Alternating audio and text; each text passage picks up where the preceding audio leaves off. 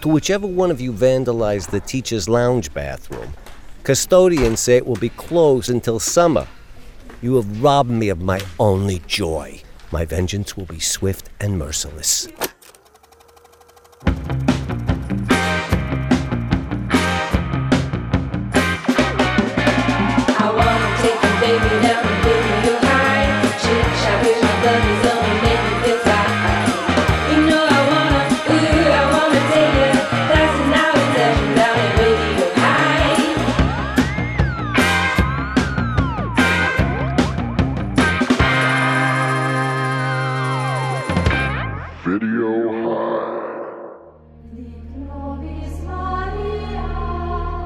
Angel of God, my guardian dear, to whom God's love commits me here, ever this day be at my side, to light and God, to rule and guide. Fuck that.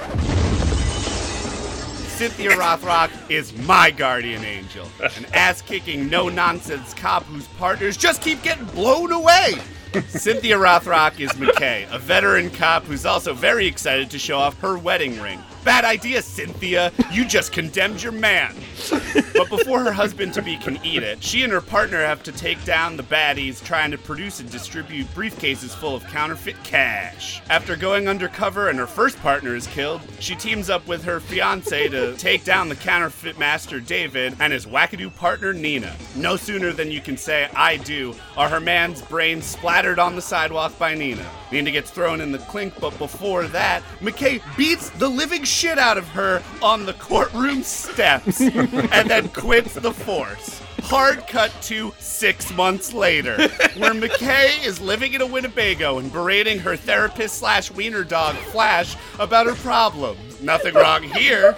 Well, she's hired by a rich playboy named Hobbs to be his bodyguard because, as things would have it, Nina has escaped from jail and is on the warpath to try to find the counterfeit bill plates which she thinks Hobbs is hiding. Despite the fact that she's a girl, McKay blows away a number of baddies as the attempts on Hobbs' life grow and the two inexplicably start roundhouse kicking their way into each other's hearts. Sexism, horse chases, crotch fires, and creepy flirting ensue as the ultimate showdown between Nina and McKay draws ever closer. And what about the annoying cop who's always trying to cut her down? Well, he's a bad guy in cahoots with Nina, of course. Featuring more Butler than your average action pick, Guardian Angel gives us exactly what we want and a lot of stuff we don't. Detective Christine McKay is one of LAPD's finest. Drop it! Now! Don't do it, Chris. I quit. But when her partner is killed, she ends up going into business for herself. I love women. Beautiful, plain, sexy, sleazy, sophisticated. You want protection from a psycho ex-girlfriend. She murdered a man. Déjà vu, Miss McKay.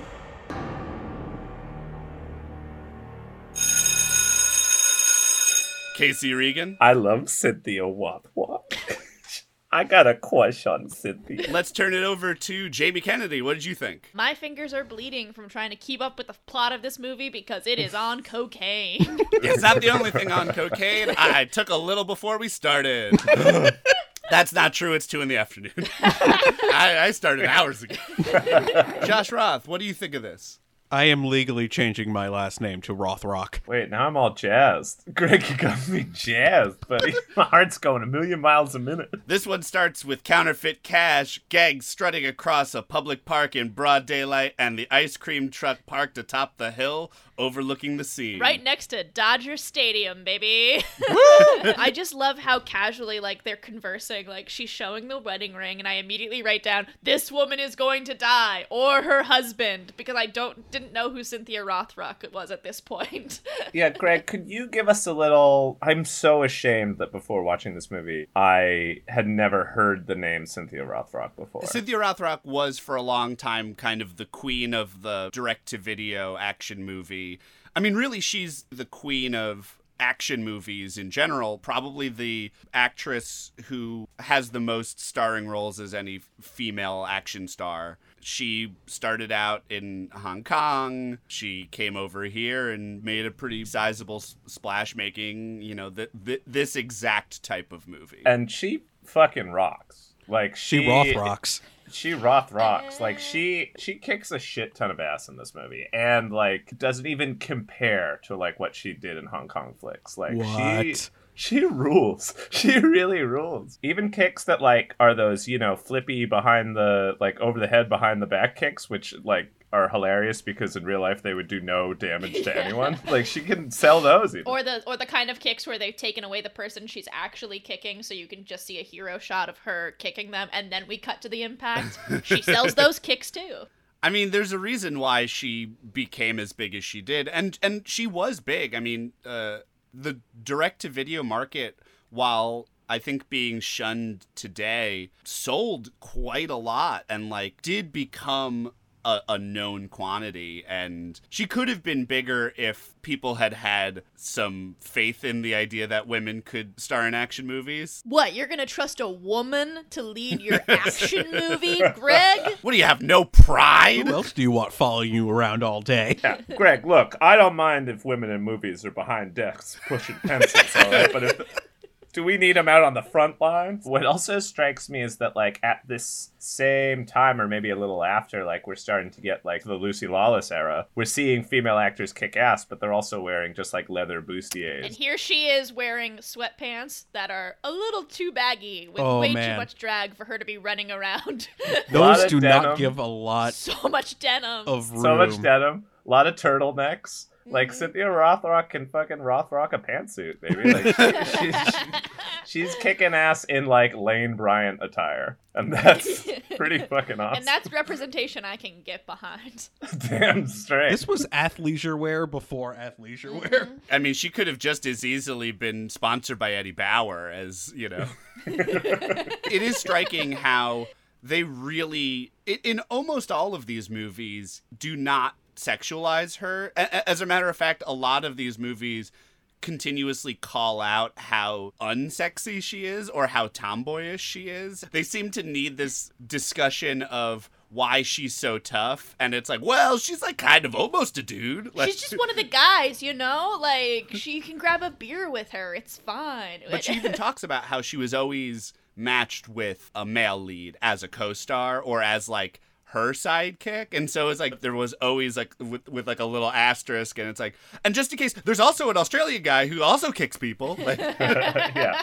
We start out with her and her female partner, and it's like, oh, awesome, we got a dual team, and that doesn't last He long. was not long for this world. does her partner have a name? I couldn't Nope. find it on did the not IMDb. get it Okay. at all. No. It took me so long to get a handle on like what different characters' names were, because most of the people in the first half of the movie we're presented to are like just male street toughs with like single syllable first names. So much of this movie is like, who's got the stuff? Yeah. Dave. Like, oh, what? Yeah. No, not the stuff, the paper. Who's got the paper? Well, Jimmy says Dave has it. It's like, And that's how everyone's the on a scenes go, first name too. basis. Yeah. We honestly didn't hear McKay's name until minute 21. Like, they must have said it in the opening I scene, don't but know I did if not they pick it up did. until like halfway. Right. Like, Yeah, like this scene is literally the two, like the rival gangs. They walk up to each other and they have a briefcase, and they're like, "This isn't what we want. Either you're buying or I'm flying."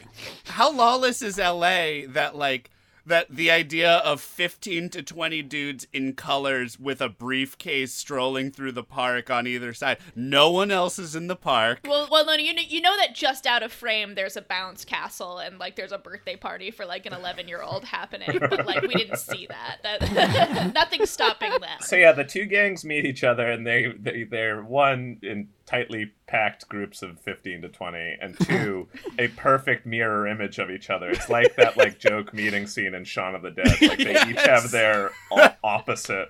One side is selling counterfeit $100 bills to the other at 25 cents on the dollar, and the other side, the buyer gang, is not happy with that. They want a friendship deal. They want that sweet discount, baby. They want a deal. They want to. Yeah, a little loyalty. Look, Mr. Bentania's been doing business with your people for a long time, and you never given him one friendly discount. Two things. One, we ain't friends. And two, you want a discount? Go to Kmart. What the hell do you care? Have Jake run the printer an extra 5 minutes. We're all happy. No exceptions. I like how these gangs are ostensibly filled with struggling LA comedians as they all have witty retorts to each other. Everyone was working on their Type 5. Is it ever explained who the informant is for the police? Because I don't know if there was one. I think they're listening to they're listening to the audio that the guy in the boom mic is taking, and I thought they had like a giant microphone shaped like an ice cream cone. That's what I assumed. I wrote down because I'm like, great. I asked, is someone wearing a wire? How are they getting the sound quality? But I think they were just doing like CSI, like enhance. If we point the microphone at them, we can hear it. I love how quickly it goes south. So McKay just like runs up to them, fires wildly into the air like she's scaring off a herd of buffalo, and causes a complete breakdown of society. But she does it after they were already having a standoff. Like, of course, if you run up and shoot your gun into the air, like, they're gonna start shooting each other. It was the shot heard round the world. It's the same way the Revolutionary War started. The minute she inadvertently causes murder... she starts the war between the Bloods and the Crips. It's like a firing pistol to start the movies. Blam in the air, and they just start ventilating each other. The rest of the scene is Cynthia Rothrock runs down, kicks a bunch of ass, then like gets in a gun battle with the buyer side of things, who end up being killed. This movie is also so Los Angeles. Like, she's wearing like a Dodgers jersey and a Dodgers hat. Dodgers hat. They're like, there's a car chase on Figueroa. He lives at Orange in Venice. We're treated to a minute 3 fight scene shootout and a minute 4 car jackknife. And then McKay is holding up the buyer, the like head buyer guy, and she says, "Give me one reason I shouldn't kill you right now." It's like, well, because that's highly illegal. You're a cop. To Detective Christine McKay, forgery is an immediate execution offense. Like she is so quick to kill the bad guys in this movie. She does not kill this man, though, immediately. He tells her the money is coming from Batania. We had to rewind and put on subtitles after watching it 3 times just to get this name. What happens over the next 15 minutes of this movie is insane to me, because it's just they crash into a location, they kill half the people in the room, they don't kill the one person they came to interrogate. That person gives another name that's usually a pretty, like, normal-based name. And then we crash into the next scene and repeat and repeat and repeat. And, like, I felt like I was getting whiplash through all these scenes. Also, her hair changes in every single scene that she does it, and my object permanence was not liking it because I had to keep going, is that still her? Is that still her? The scene at Charles Batania's, where her and fellow ice cream stakeout cop go undercover as just like sexy women. Mrs. Frosty? Yeah. Yeah. Ms. Frosty. Ms. Frosty. They go undercover as just like sexy women at this party for the rich, where women are there to be like party favors. And though I will say it is not the most like lascivious rich person party ever in the history of cinema. No. Eyes wide shut, it is not. No, it wasn't really a den of vice so much as like a foyer of polite conversation. Yeah, but she does say like, your guests look well taken care of, and then it shows a wide of, and it's like, are they? Then you see a great cheese platter, and it's great. Yeah. Right. Yeah. There's 10 people gathered around a cheese platter, and that's pretty much it. This movie dislikes crudités. Oh, totally. Oh my god, this movie goes out of its way to set up squibs underneath crudités just so they can explode them. The Batania party ends in a shootout. A shootout. Charles Batania has shot her partner in the head, has killed her partner. She look, it was a big night for her. By the end of this night, she loses her female partner, her male partner, and her romantic partner. Just in case you're keeping track. But is it all the same night? That is like the It's movie unclear. smash cuts into oblivion. I am unsure about the actual timeline of all of this, because like the idea of a dissolve into any scene is unheard of. No, it's literal smash cuts. This movie smash cuts between dialogue. I hope it's not the same night, because if it is the same night, it implies that after this sexy party where her partner has been shot in the head, she went home and changed first before going after the rest of the bad guys. So Britannia's not the head of the organization. It's David. You need to find a David. Dave, the money counterfeiter who like treats his counterfeiting / artist. Treats his counterfeiting as an art. Like, all of these are great characters with just like confusing single syllable names. Like, there are so many movies. There are so many movies with much more boring characters named like the Blade and like Skull, Lucian Daggerface, and yes, like it's. I want to see a movie with Lucian Daggerface. It was confusing but never boring. I had to pause those so many times just to like have my notes catch up. I'm not exaggerating, because like this movie waited for no one and nothing, and like I appreciate it, but I was like type. Oh God. I also had to take many breaks to be like, what just happened? Just for myself, because I didn't pause it, and now I'm realizing that I'm totally, until the true antagonist of the movie is revealed, I'm now forgetting like so much of this movie. I'm remembering it, but out of sequence. Well, no, this is when. So they say you have to go find David. They don't actually know where to find David just yet, so there's gonna be a scene where they have to talk to another informant basically to find him.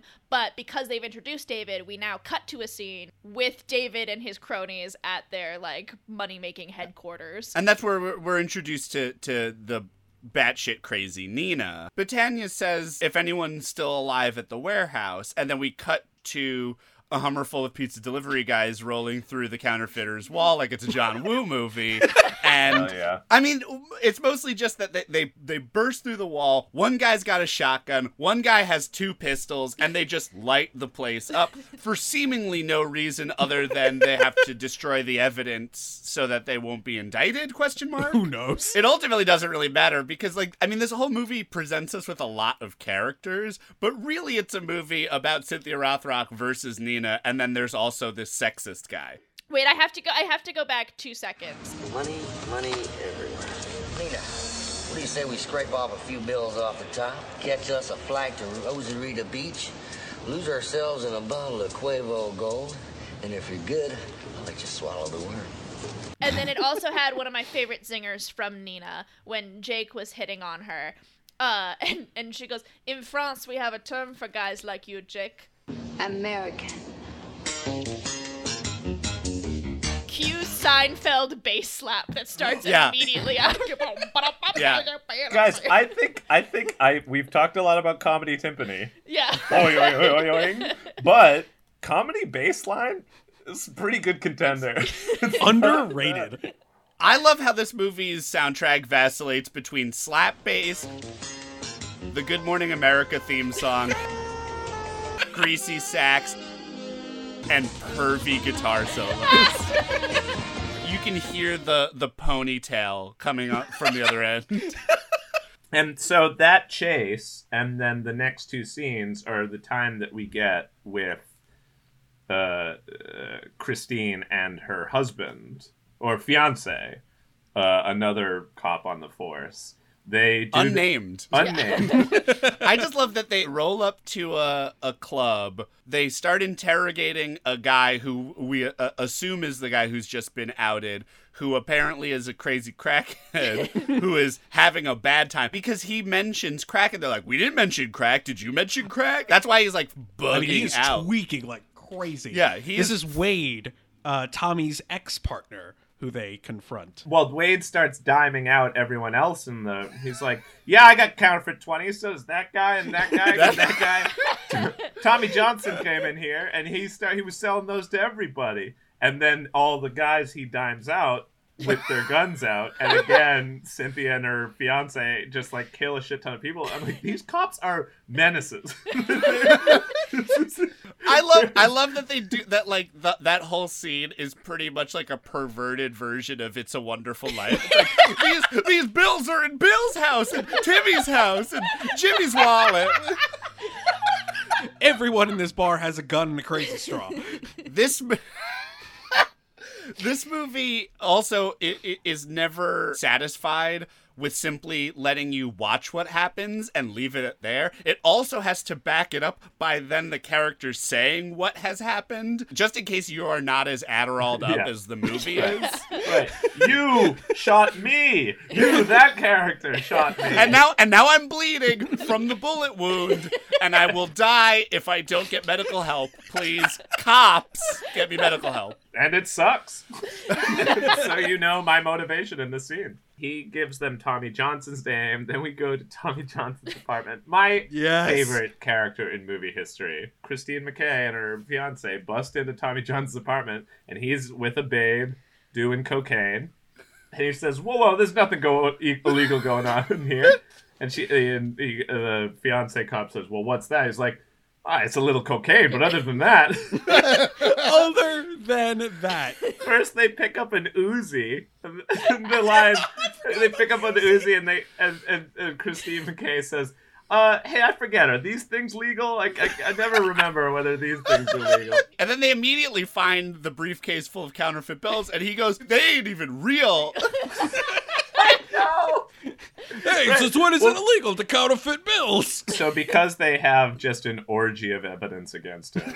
He sells out his friends like that. Oh, so quick. Because then he's on the phone, and he's like, oh, yeah, no, I'll give you everything you want. I'll give you everything you want. Hey, I got these buyers. They're great. No, they're totally fine. I vouch for them. Definitely not cops. Definitely not cops. Totally not cops. No, definitely not cops. And they're standing right over them. And he goes like, hey, I'm glad to help you guys. And he goes in to do a snort of cocaine. And then Cynthia Rothrock knocks it out of his hands. I thought that was such a funny moment. That was such a good bit of comedy. She hits it. We don't even let the mirror hit the floor, and we are out of that scene. And we are in a museum that's closing in 10 minutes. Here's your Los Angeles update. This is the Autry Museum of the American West, which is right off the 5, outside the Wells Fargo Theater. And yeah, it's just a museum dedicated to like motifs of the American West. I did ask, is this the Museum of Guns and Water Buffalo? So I wasn't totally wrong. You weren't. You're pretty correct. close. It's just, mannequins of the Old West, and she's standing in front of, like, a wall of guns, and just admiring the various firearms. I love this location. I'm so glad they got this location. And David has sent Nina to do this deal with these people. And Nina is suspicious to begin with, and rightfully so, because she overhears Christine McKay and her fiance basically say, like, hey, this is going to be a great arrest. We're cops, remember? All right, let's go do it. Can't wait to marry you, my cop. Can't wait.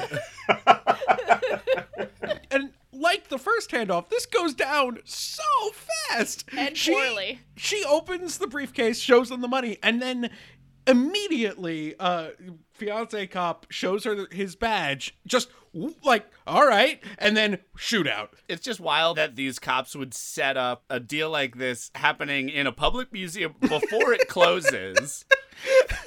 That they would choose the Hall of Arms from Demolition Man to do it in. Also, so if it's 10 minutes before it closes, this museum closes at 11 p.m. So Nina just like mercilessly and ruthlessly shoots McKay's husband, immediately gets into a stolen cop car, which is now the second stolen cop car of the movie, which... Like, were cop cars really easy to steal in the 90s? Like, did cops never take their keys out of the ignition ever, not once for any single reason. It was a safer time. You could leave your doors unlocked. You could leave your keys in your cop car. No, it's even better than that, guys. Nina seems to get away, and they try to chase after her, but she jumps out from behind a pillar and has a gun pulled like on the head of Christine McKay's fiance, and tells Christine McKay to drop her gun, or I'll kill your fiance. And then another cop pulls up behind her and is like, "Get down!" And then Nina. The look on Nina's face, where she's like, "Well, we're doing this. It's gonna happen." She fucking blows the brains out of the fiance, and then she's fucking Christian Bale in Equilibrium, spins around and kills that cop who has gotten out of the. She fucking gun katas her way into that cop car. It was awesome. I was just like, this is. So the tone of this thing is like I'm having trouble finding purchase on the tone of this thing while I'm enjoying it. Like, we are getting indiscriminate death mixed with like hijinks, which frankly is beautiful, perfect. But it was actually weird, like a welcome thing for the tone of the movie, at least the coherence of the movie, to get Nina suddenly, who is like a cold-blooded villain. And I guess this movie, as we go on, we can talk a lot about like the gender dynamics in this movie. The movie will. The movie will. The fact that all the men most of the men in this movie are awful in one way or another. Either they are ridiculous, or they are sexist, or they are bumbling. And then we have this like beautiful foil of the female protagonist and antagonist, who are like, they have so much in common and are like totally at odds. And I just was like, I was fucking jazzed. I was like, in that moment, I was like, Nina rules. Like, Nina has a project that makes sense to me also. Like, she's not just in this world where she's been taken advantage of all the time. She's just like out to fucking get hers. Her share, yeah. Yeah, and she fulfills the prophecy from the beginning of the movie when McKay goes, "I never thought I'd marry a cop. And guess what, honey? You won't." You ain't. You ain't.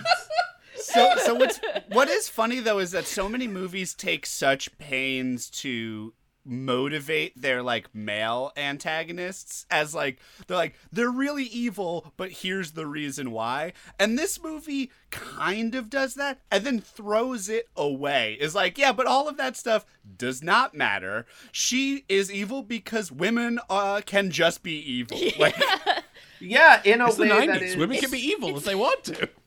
Or just but it's just funny how it's like every other movie kind of like this, like really is like, it's like, you know, if you're an evil man, it's because of money, like it's power, it's all this stuff. She just wants to murder people. They like allude to it, and they like give this whole insane scene about it. But at the end of that scene, all that we really and truly learn is that she's just a fucking psycho. If anything, the movie and the baser male characters, they seem to put it like misdirect us into thinking she's gonna be this sort of Black Widow character, this sort of like femme fatale using her sexuality, and she doesn't really use her sexuality. She just fucking she uses her guns. Yeah, she uses her guns. She uses her just like ability and like and her ability to find people who have helicopters and also just want to kill indiscriminately to be on her team, basically. Again, LA in the 90s. Yeah. She's much like the Joker or any good Batman villain. Like, she amasses a group of flunkies and henchmen who have like just blindly follow her lead of chaos and just will gladly throw themselves at the feet of her and in the bullets of her enemies. So Nina drives the cop car to a art studio. Oh, yes. Where she walks up and we see David from before, our artiste. You set me up. What? We had a partnership. And you sold me out. Nina!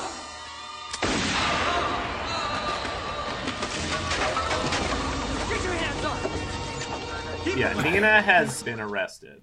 right? Yeah. It was Why would completely we off wait camera. around for any filler? This movie has no filler. It's just Why would we go wait into- around for the justice system? This movie cares Yeah. not for that. Yeah. And this is where we get the, like, I think real moment of the Batman Joker dynamic, or Silence of the Gams. I mean, she does like she villain monologues at Christine, who has come to look her in the eyes and ask her, why did you kill it? Why did you kill my fiance? And she says, oh, that's a good question. I guess because I wanted to. And that's badass. The following will be a presentation of Video High in the Black Box. I think you killed him for the same reason you killed everybody else. Because you couldn't kill the one man you wanted to. Your father's already dead. I see you have done a little research on me, Miss McKay. God, you're so smart. Yes, my father beat me, he abused me, and now I'm dispensing my rage on every man that crosses me. Your father beat you because you killed your mother. It's a lie, and you know it. She died giving birth to me. I didn't kill my mother. Well, your father seemed to think so. Yes, he did. And he died before I was old enough to realize he was wrong. You're a pathetic little woman, Nina. So you're here to tell me I'm pathetic? No, I'm here to tell you that you're damn lucky that these bars are between us. Oh. Josh, you got me thinking about something, because this scene, this scene really gave me everything. This scene was just, it like sets these two characters up, the protagonist and the antagonist, as like such amazing foils of each other on different sides of the law, literally on different sides of bars, literally like both have been misused by the world in similar ways, one at the hands of the other. And it is funny, Josh, that you said they're like Joker and Batman, and I understand that's mostly coming from like it's great to see like two villain and hero square off like this, but is this movie not the best Batman movie? If you go by the premise that Batman and Bruce Wayne are two different people. Because Lawton Hobbs. Oh, wow. Lawton Hobbs is essentially Bruce Wayne without Batman. He's got a butler. He's got a butler. Oh my god. He's a billionaire playboy. I mean, his parents died. Right, he's a billionaire playboy whose parents died young. He has been romantically involved with the bad guy. These climax scenes, or these like heavy action set pieces in this movie, all have to do with like speedboats and helicopters. Shape that shit like bats. We got like a Batman movie here, people. Oh my god. The only counter argument I'll give is McKay kills way too many people to be Batman. Yes, McKay is the gun-toting equivalent of It's Batman. the Zack Snyder Batman. Nina goes to prison. When she's convicted, Christine McKay attacks her on the steps of the courthouse. Bitch, I'm gonna kill you! Yeah, there was some Springer shit there. Like, and so the chief, dressed as Robin Thicke from the VMA Awards, tells Christine McKay that she has to take some time off. She to take some time off. And then there's from the great force. zinger from Sexist Cop. Maybe it's better this way. Maybe we won't lose any more cops, which is harsh but fair. Yeah. Yeah, she's lost two partners in rapid succession. Yes, Sexist Cop is a jerk throughout this whole thing, but you take away the fact that he just hates women, seemingly. Christine McKay is responsible for a lot of death in this movie. There are a lot of people dead who wouldn't be. And this is when we get the title card, 6 months later. So 6 months later, McKay's living in a trailer, but not a real trailer. She's for sure living in a Star Wagon that was already used for this set. And she is proving Nina right. Her life has gone down the tubes, and she is spending large amount of time talking to herself. But she has the one thing Nina does not have, which is a little puppy. A little puppy wiener dog. Little puppy named Flash, the wiener dog, who we see only in the scenes where she's talking to it. And in the Winnebago. Does and then he go? And then Who apparently takes just care of leaves the dog in there for days, weeks on end. Weeks. Then Nina breaks out of Arkham Asylum, Oh, which is because all what we see is a guard looking into empty cells, to the hooting and hollering of other prisoners. And by that Foley art, this is a co-ed prison. This is one of those co-ed, because there are male voices yelling, there are female voices. It's Arkham Asylum. And Nina seems to have broken out of her cell and then just like takes down guards one by one, bashes one with a lead pipe, takes a gun from two of them, starts like smashes one with a chair, WWE style. Right, akimbo gun, starts just like blasting her way out of the prison until she gets to the roof. The open mesh roof, which Poor planning. I mean, Not I just don't actually understand. Well, also, not rainproof. Like not weatherproof. I don't understand. Oh, it's LA. We don't have weather here. Yeah, it's just like the schools that have open hallways. These are prisons with open ceilings. What's funny about this movie is a lot of action movies speed up fight scenes. This movie speeds up dialogue scenes. Like, so you're out of prison. Yeah. Okay. Well, where are you? Like, what do you need? I need my money. Your money's gone. Okay, die. Like. Now we are at the Brentwood compound of Loughton Hobbs, who has called her there to be his bodyguard, where we get my favorite runner in the whole movie. She's looking for Loughton throughout this party. There's like a big pool party going on, and she keeps asking where she can find him, and everyone goes, "Oh, are you the plumber? Yeah, he's over there. We really need a plumber," because she has like a high ponytail and dressed in full denim, and it's like such a great burn and a great runner. Well, there's two elements of that. One of which is I do feel like they really went out of their way to, like, again, push Cynthia Rothrock as like this tomboy and how sort of strange that is. And I was like, they really hate plumbers in this movie. But also, like, I took a moment to really think about it, where it's like, she is wearing a jacket, long pants, and everyone else is in bikinis. It is 85 to 90 degrees out. Yes. It is not ridiculous to look at what she's wearing and be like, the only reason that you'd be dressed like this is because you professionally have to, because this would be drastically uncomfortable. The other thing is that everyone in this house knows that this cabana toilet has been clogged and they're waiting on the plumber. What happened to that toilet?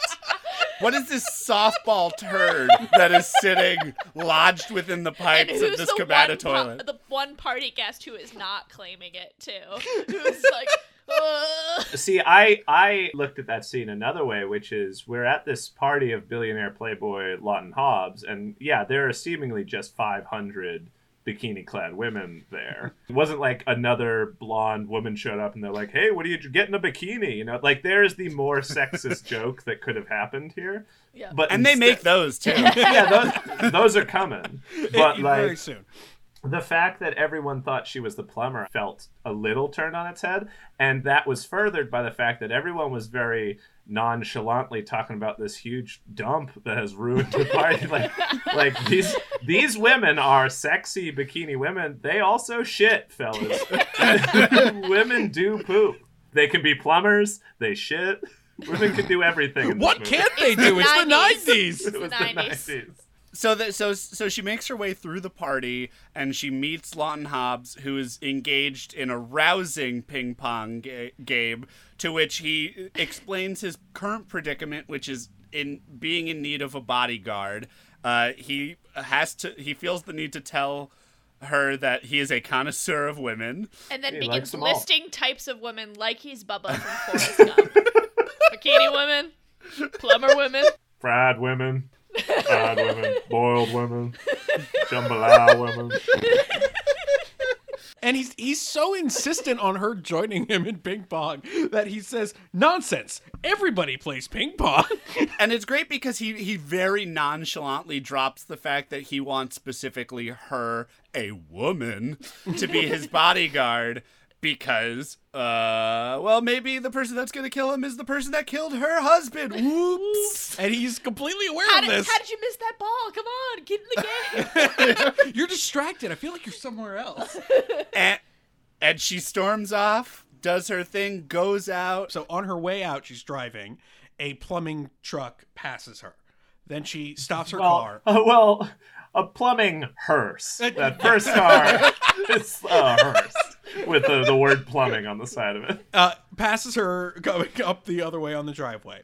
She parks on the side of the road. Takes a moment. Another plumbing truck passes her. And this is when she realized that something is up. It's Chekhov's plumber. I love it so much. Like, this movie sets up this twist so, like, well. Like, chef's kiss. What's great, though, is that, like, this does sort of support how good of a cop she was, because she does not miss a beat. She sees the second plumber and she immediately knows that first plumber is Nina, and she is there to pop taps. And then she commandeers the poor teenager who is driving the John's plumbing truck. Again, this plumber joke just hits on so many levels. She does pull the teenager actual plumber out of his plumber truck, and he's dressed just like her, and he has long blonde hair.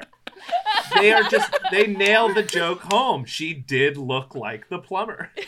I do ask the question, how would Nina have known that in advance that they needed a plumber? Like, does she have... No, there's an actual reason. She has a woman on the inside, remember? Oh, right. Okay, right. Yeah. But So I will she say, called like, Nina to be like, yo, there's a plumber coming today because the cabana is wrecked. I choose to believe she's the one that wrecked the cabana on purpose. Oh. She is. So that she could get her in there. Literal. Oh, shit.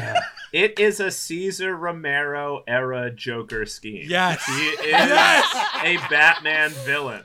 It is, I have a person inside who's going to clog the toilet. We are dressing as plumbers to infiltrate the facility. They drive up in a truck that says Joe Kerr's Plumbing. Joe.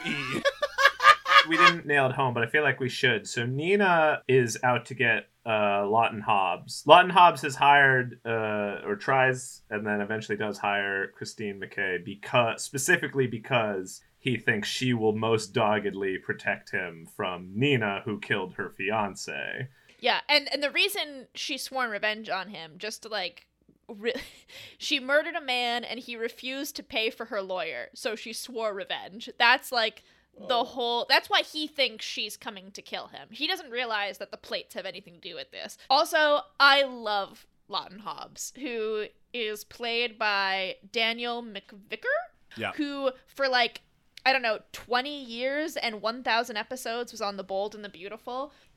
Everything he says has mustard on it. That's great. He is smarming his way to the grave, from the get-go. He is a charming motherfucker. I think it's a hard character to sell, especially from today's perspective. It's a hard character to sell, and he sells it. I do get the sense that he has lived this chauvinistic playboy lifestyle, but he's also second wave chauvinist, where he's not our sexist cop where he's just spouting the same old sexist things.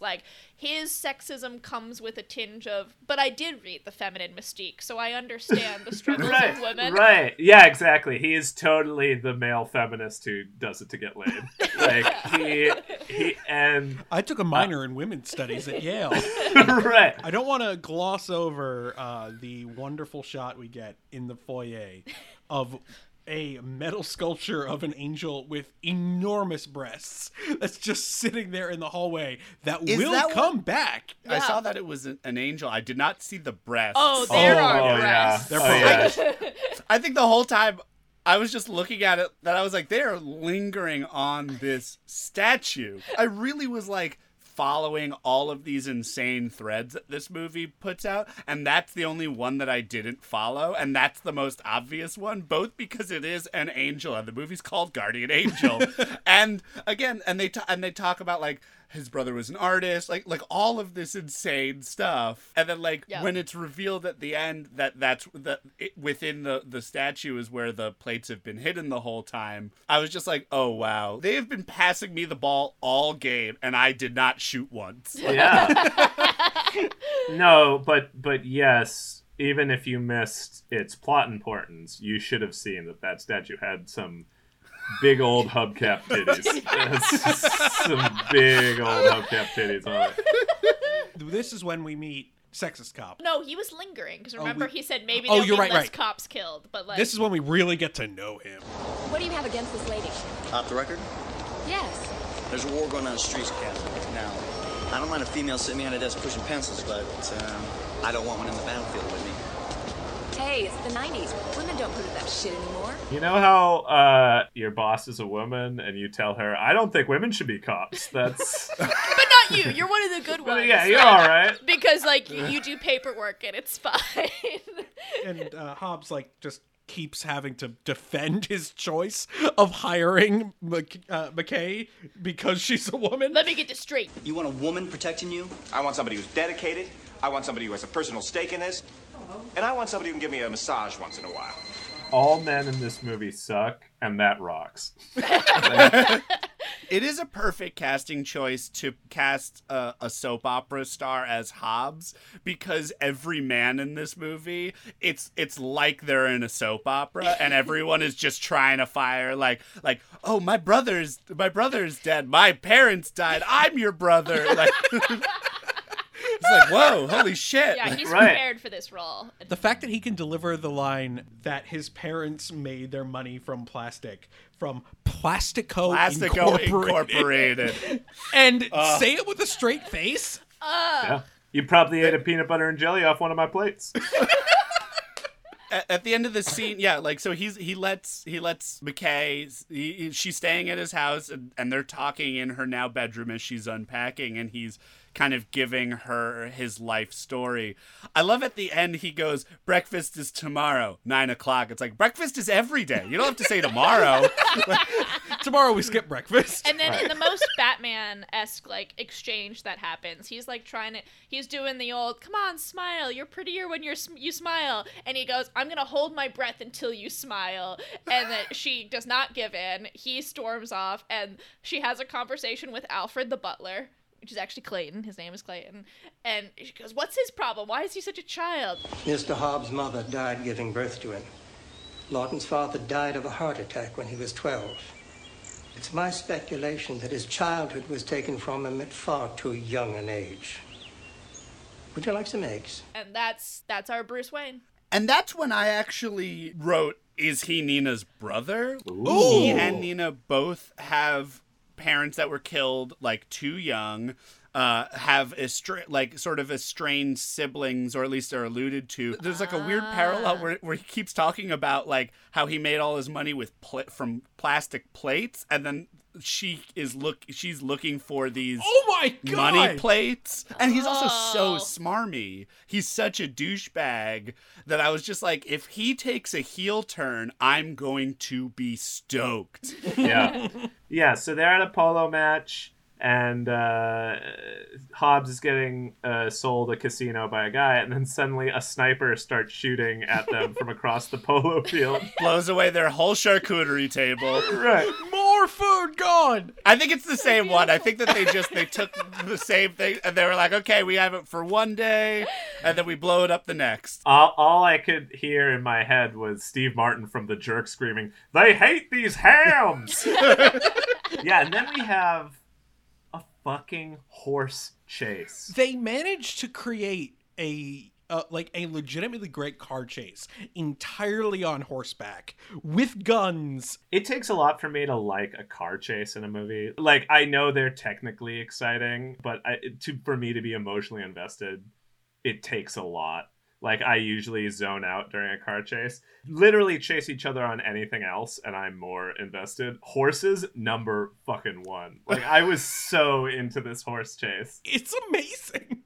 I mean, her getting dragged behind the horse is legitimately, like, I feared for that stunt woman's life. Christine gets knocked off, and Hobbs comes to her, comes to aid her. And in the midst, Nina gets shot in the thigh, and then we get a scene in the hotel with it's my favorite. It's my favorite because it's a motel that has a full kitchen.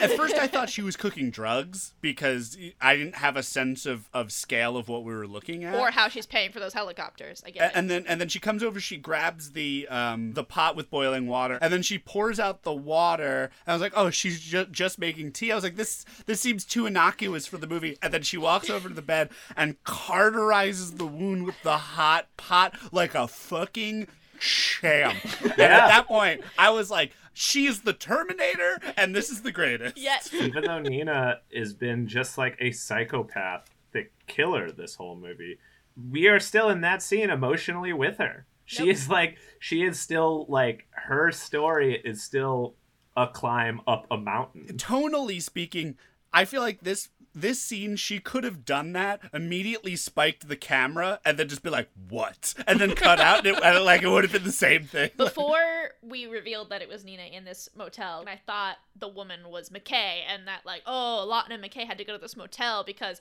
Nina knows where they live, so why would they go back to the house? But no.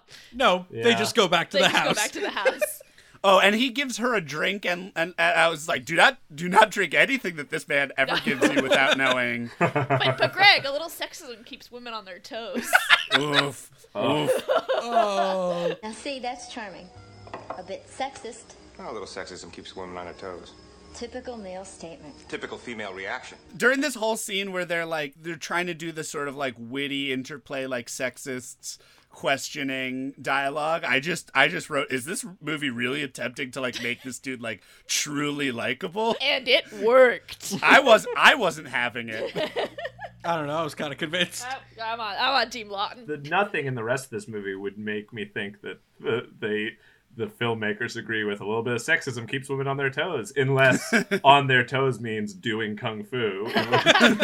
In which case, yes. Yeah, maybe it does. We're then treated to like a scene with Lawton and his butler. He's trying to get Clayton to like open up about like what is his feelings about McKay, and like, oh, do you like her better than this one? And what was funny is that it felt like they were having this like little boys like treehouse club that feels really reminiscent of scenes that we've seen in other movies where two women are talking about a man. Yeah, great point. And I was like, there's like a funny little parallel here where they've just like kind of flipped it, and they're just like, the boys are like, this girl, she really is swell, isn't she? Like, I mean, this movie fails whatever the mirror image of the Bechdel test is. Because no two men can talk without talking about a girl. And then, so Clayton does like McKay more than any of his other girlfriends. And then we get... also not his girlfriend. Also not his girlfriend. It's not his girlfriend. Not like, even Clayton, close. Clayton, you are an enabler. You gotta shut this down. You are the father figure here, Clayton. Come on. You're all he has. You're all he has. We find out the maid was hired by Nina when she lived there. Bum bum bum, and then I loved it. McKay just drop kicks the woman out the window. The coldest shit in the whole movie. I could not believe it. I had to rewind it because I was like, did I blink and miss Maria like pull a gun or something, or does McKay just like straight up kick this woman out of a 3-story window? Yep. But it is, to be fair, the same window McKay jumped out of earlier, but Maria does not have the same luck with landing that McKay did. She does not have the cat-like reflexes. I just wrote killer maid, railing kill, backwards leg. Yeah, that's totally justified. No longer a cop. Do you ever feel your life is falling apart, piece by piece?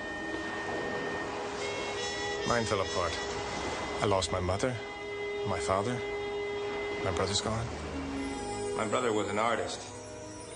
He made this for me.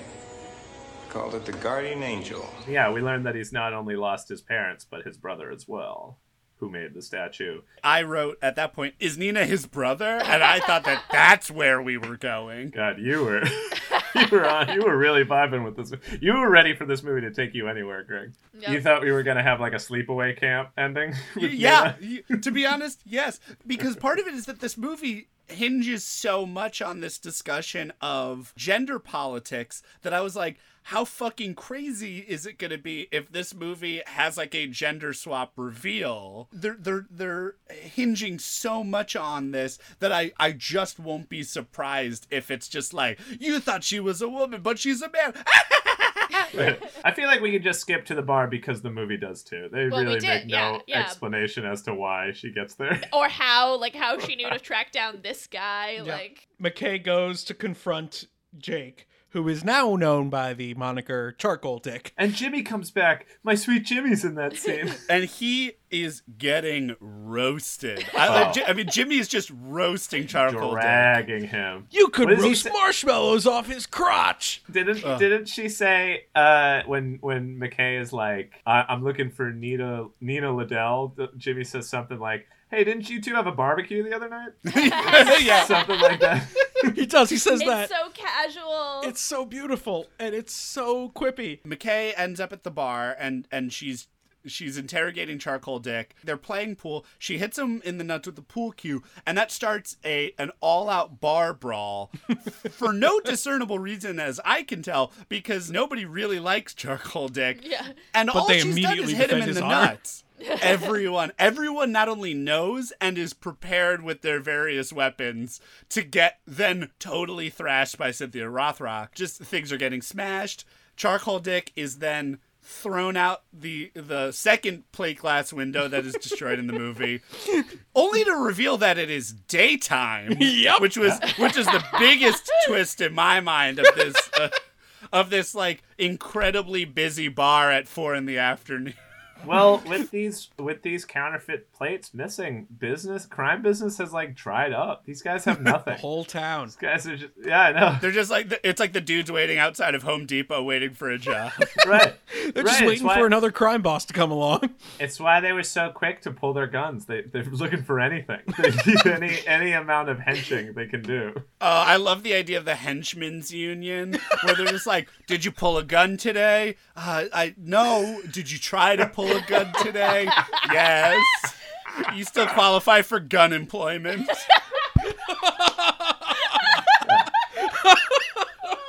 Charcoal Dick dimes out Hobbs, or says that like he knows where the plates are. That's why Nina's after him. Because David is Hobbs's brother. Genuinely great twist. Genuinely very good twist. Yeah. Agreed. I did not see it coming. I guess maybe I was just the fact that Hobbs's brother had like made a sculpture, maybe we could have seen it coming, but like I was just... It's set up in the most brilliant way that it's like genuinely clever. Not only is David Lawton's brother, but he actually survived being shot by Nina and is now in a mental facility. A secret mental facility. Nobody knows he's still alive. Spoiler alert, it's revealed by the last shot in the movie and implied by some of David's lines after we find out he's still alive, that he has hidden the counterfeit bill plates in the statue he made for his brother. It's funny how, he runs this criminal enterprise, and it must really be a passion for him because, like, he's fine monetarily if he's David's brother. They inherited a fortune. He's got that Plastico Inc. money. Like, he doesn't need to be this person, but, like, do what you love. Yeah, and he loves making fake money, apparently. Fake money.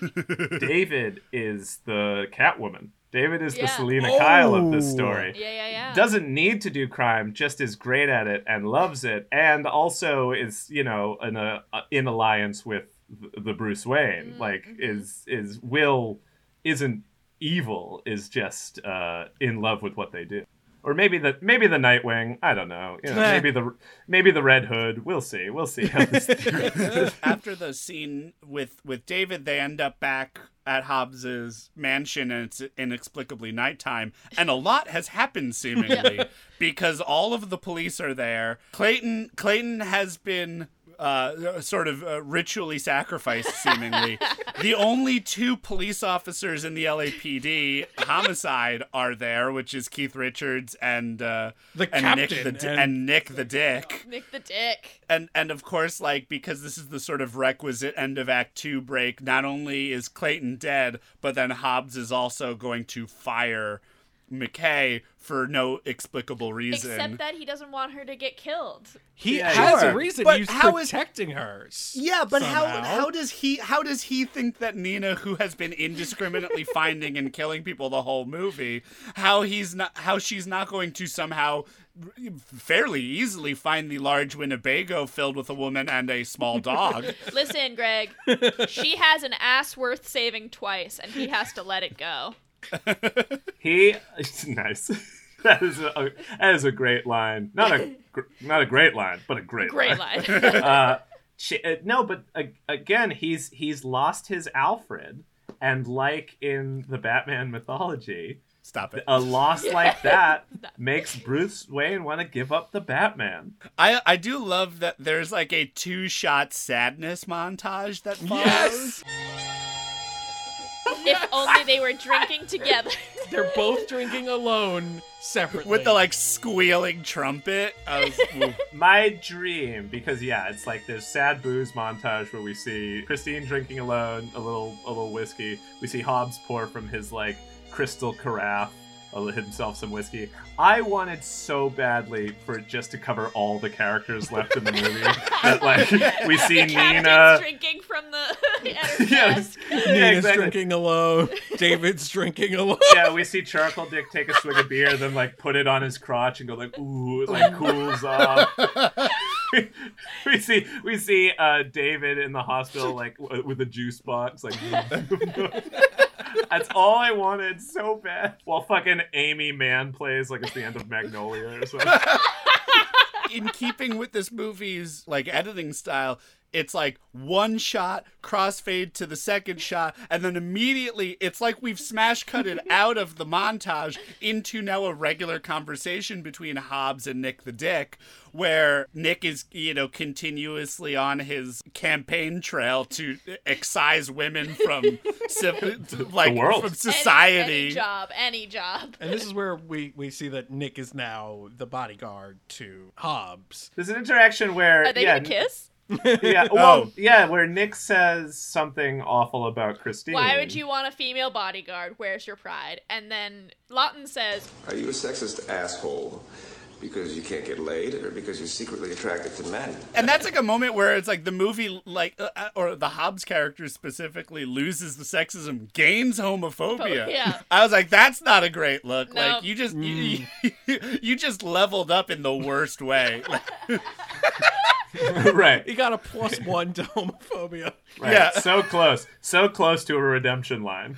Right. Yeah, are you a sexist asshole because you can't get laid? Ooh, nice, Hobbs, or because you're actually gay? Oh, Hobbs. Yeah. Christine goes back to David and is like, David's like a little catatonic. Totally thought he was dead. I totally thought he was dead. 100% thought he was dead, and I was like, you are talking to a dead man. You have not even bothered to try to confirm his being alive, and then he was alive, and that was the biggest twist to me. I was like, he's still alive? He hasn't breathed in 4 minutes. Right, because the first scene we see him again, he is definitely like moving a pace slower than in the earlier scenes, but he's not like catatonic. He's not cataplectic. And when she goes back to him, he's like, he is a corpse on the bed.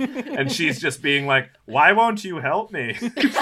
Help me, please. Well, when he finally speaks, he says to her like, are you an angel? I've always trusted in angels. And then she has a face of recognition.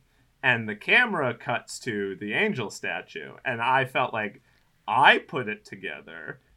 We see Christine run to her car and call someone on her car phone. And I thought what she was doing was calling Hobbs to be like, the plates, they're in the statue. He hid the plates in the statue. No, she was calling her friend, Police Captain Stevie Nicks, to be like, bring your speedboat. We gotta do a boat chase. Oh no, she doesn't need to bring it. They already have 2. Well, because he says I've always believed in angels, but what tips her off is like he says I already have a police officer helping me. Yes, I already have a police officer helping me. And so she's clicking that, oh my god, he's a dirty cop. She did not process the angel whatsoever, Casey.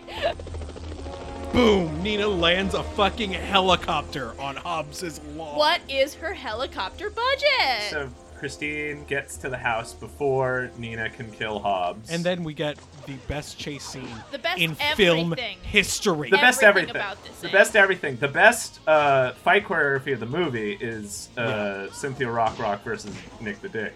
Their fight is awesome. Fantastic. You hit like a girl, McKay. Thank you. Thank you. Oh, beautiful. So good. Dove wishes. He gets the most hits on her. They have a great fight.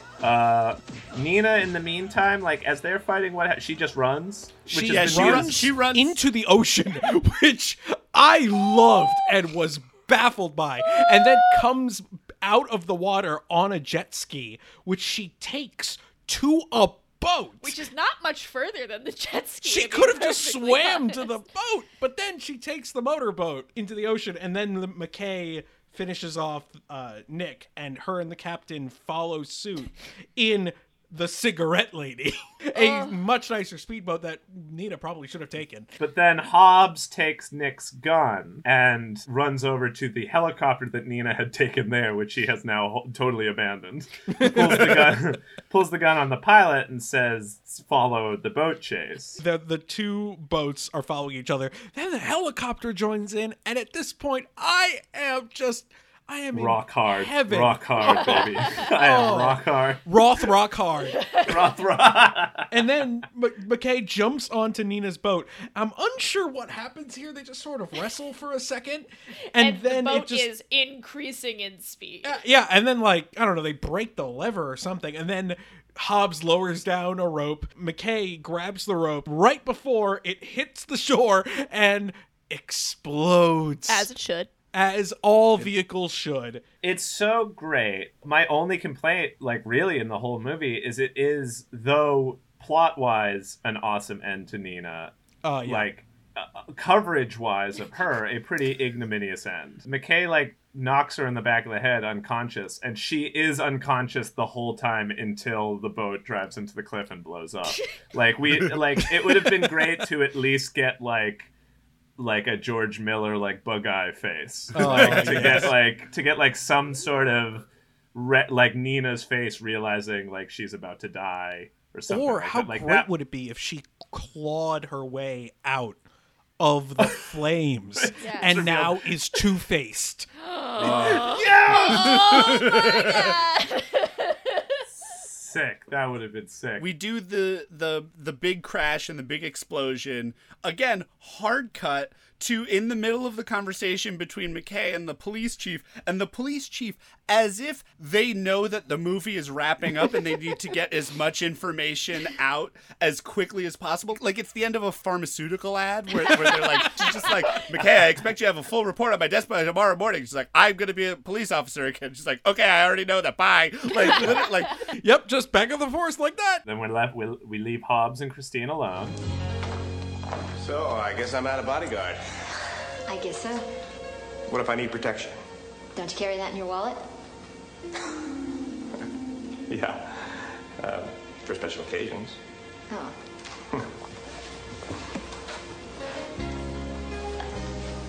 You want to join me for a special occasion? And then they had We Almost Died sex. Yeah, and then the camera zooms in on the plates hidden inside of the guardian angel statue. Not too deep, I'm gonna be honest. They're right there. They're right there. Yeah, right by the face too. Yeah. So that's why David, as the sculptor, had to put big tits on the statue, so you didn't look at its face and see his contraband clearly there. God damn it, it was great. It was so such good. a great movie. Rip off report card.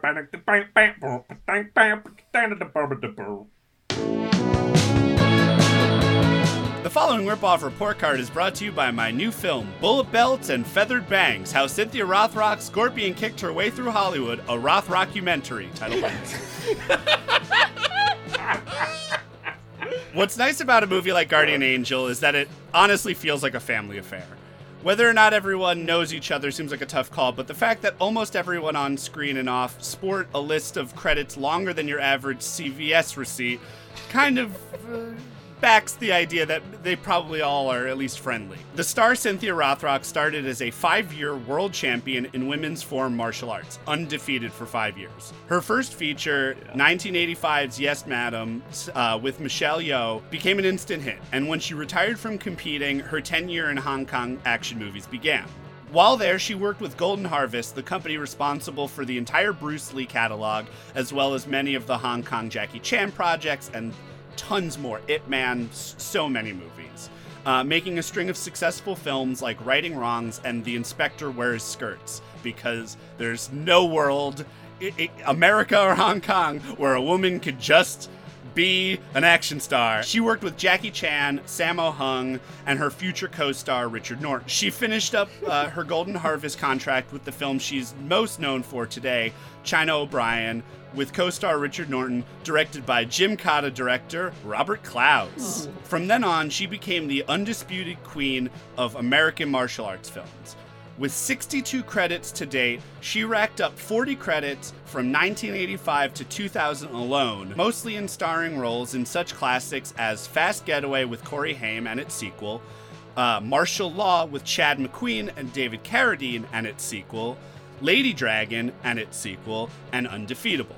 After a brief stint of non-film related activity to raise a family, she started to come back with movies like The Martial Arts Kid with Don the Dragon Wilson and the all-female Expendables knockoff Mercenaries, which also stars Vivica A. Fox, Zoe Bell, and Brigitte Nielsen. Zoe Bell? How did I not know about this? I movie? need this movie. I need to watch it. And while there have been others, Ms. Rothrock remains truly undefeatable. Oh, my God. Now, there are three names that must be talked about in tandem here. Joseph Mary, Richard Pepin, and Richard Munchkin, the two producers and the director of Guardian Angel. Joseph Mary is a Syrian immigrant who came to America unable to speak English, moving to Las Vegas and ended up operating a pizza joint. There he met Munchkin, and they both dreamed of making movies. So they cobbled together some dough, moved to LA and made a movie together, hiring Pepin as the camera operator. In 1986, Mary and Pepin started City Lights with a third partner, a small production company and distributor that made films with titles such as Dance or Die, which Munchkin directed, LA Crackdown, and The Newlydeads. After the partner pulled out, Mary and Pepin started PM Entertainment.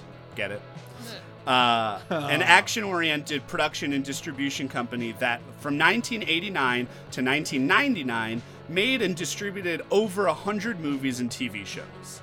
Their motto was, and I shit you not, every 7 minutes, there must be a fight, a shootout, or a chase sequence. If you see a glass window, someone was going to go through it. If there is a car in the movie, at least one of them is going to roll over and blow up.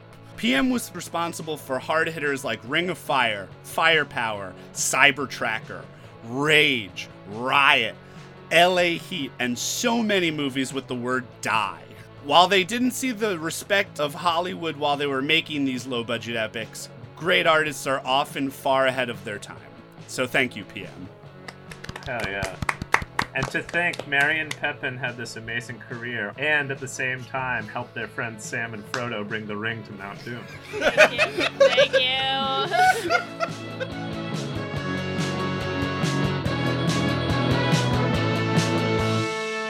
Like the movie, we did smooth bass to begin the rip-off report card, and now some greasy jazz, baby.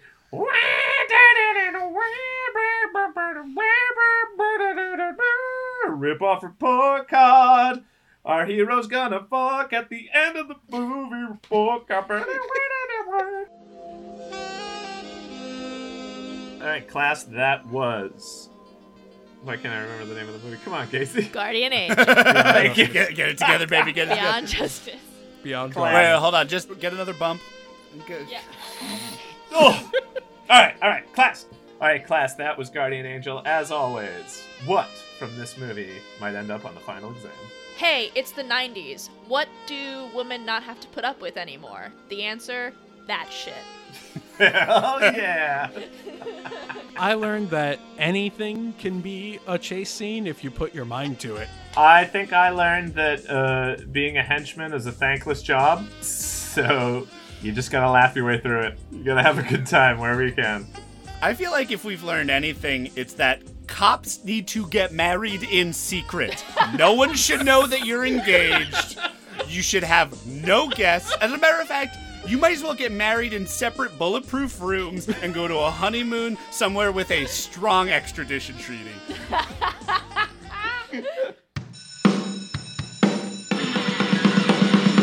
Well, that's been this week's lecture on 1994's Guardian Angel. Thanks so much for listening. Now, roundhouse kicks and karate chops are in order for our wonderful team, including Mr. Seth Applebaum of Ghost Funk Orchestra and Ms. Gabriella Tessitore of Scout Harris for our awesome theme song, Mr. Justin Ferraro of Lowboy and the Rizzos for our background music. Special thanks to Noel Malachar for the choir music. The wonderful Ms. Ann Shearer for our explosive logo. And of course, our teacher, Mr. Philip Marlowe, for always teaching us the facts of life. Next period, we will cover 1994's kooky cryptid, Bigfoot, The Unforgettable Encounter, kind of starring Home Improvement Zachary Ty Bryant, and definitely starring Sasquatch's big fucking ass. So be sure to listen to Video High on Spotify, Apple Podcasts, or wherever you get your podcasts, including the Up in Your Ear Podcast Network. Now, a note to the class. All of the movies that we watch are currently streaming on YouTube, so get watching. And remember, don't ever trust the Salisbury steak. See you next period. I suddenly became Marvin the Martian. I was writing down, like, where's the earth-shattering kaboom? And then the car does explode, and I was, thank you, movie. I should have never doubted you. Up in your ears. Podcast Network.